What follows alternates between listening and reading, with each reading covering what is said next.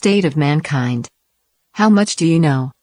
Excerpts from How the Spectre of Communism is Ruling Our World. 48. Public Ownership, a Totalitarian Yoke. The American anti-communist pioneer Fred Schwartz told the following joke in his book, You Can Trust the Communists to Be Communists, about two interviews conducted by a visitor at a Soviet automobile plant first, and next, at an American plant. Who owns this factory? We do, they replied. Who owns the land on which it is built? We do. Who owns the products of the factory when they are made? We do. Outside in a corner of a large park were three battered jalopies.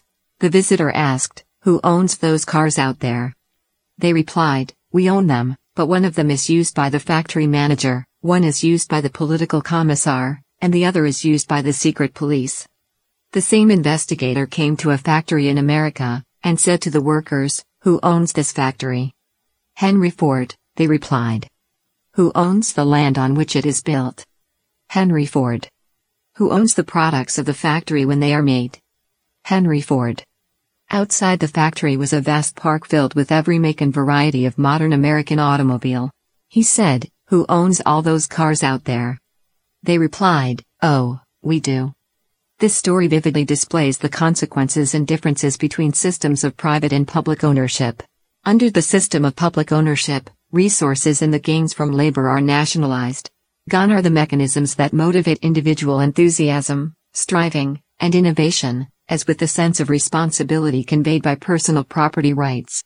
In name, public ownership means that the wealth of a country is shared by all citizens, but in practice, it means that the privileged class monopolizes resources and looks after itself first. The ultimate factor in economic growth is people. Public ownership chokes people's vitality and motivation to be productive. It undermines morale, promotes inefficiency, and causes wastage. From Soviet collective farms to the people's communes in China, including failed collectivization in Cambodia and North Korea, the system of public ownership brings starvation wherever it goes. Tens of millions of people in China died from a man-made famine. Private ownership accords with the principle that man works for his bread. On the contrary, collective ownership violates this principle. Both evil and kindness exist in mankind. Private property allows man to develop his kind nature and encourages labor and thrift. Collective property, however, encourages the evil in human nature, promoting jealousy and sloth. Friedrich Hayek writes that the growth of civilization relies on social traditions that put private property at the center. Such traditions spawn the modern capitalist system and its attendant economic growth. This is an organic, self-generating order that does not require a government for its action. Yet communist and socialist movements seek to exert control over this spontaneously arising order, what Hayek called their fatal conceit. If private ownership and freedom are inseparable, then the like applies to collective ownership, wet as it is to dictatorship and suppression.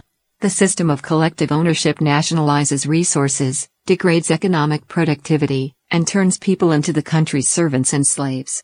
All people must obey the commands of the Central Party, and any ideas and voices inconsistent with the regime can be shut down through economic punishments. People are then powerless against state intervention. Thus, the elimination of private ownership and the establishment of collective ownership inevitably leads to totalitarian outcomes. Collectivism is a yoke affixed on the necks of man by a totalitarian state. Freedom is stolen, including the freedom to be kind, and everyone is forced to follow the moral commands of the communist regime.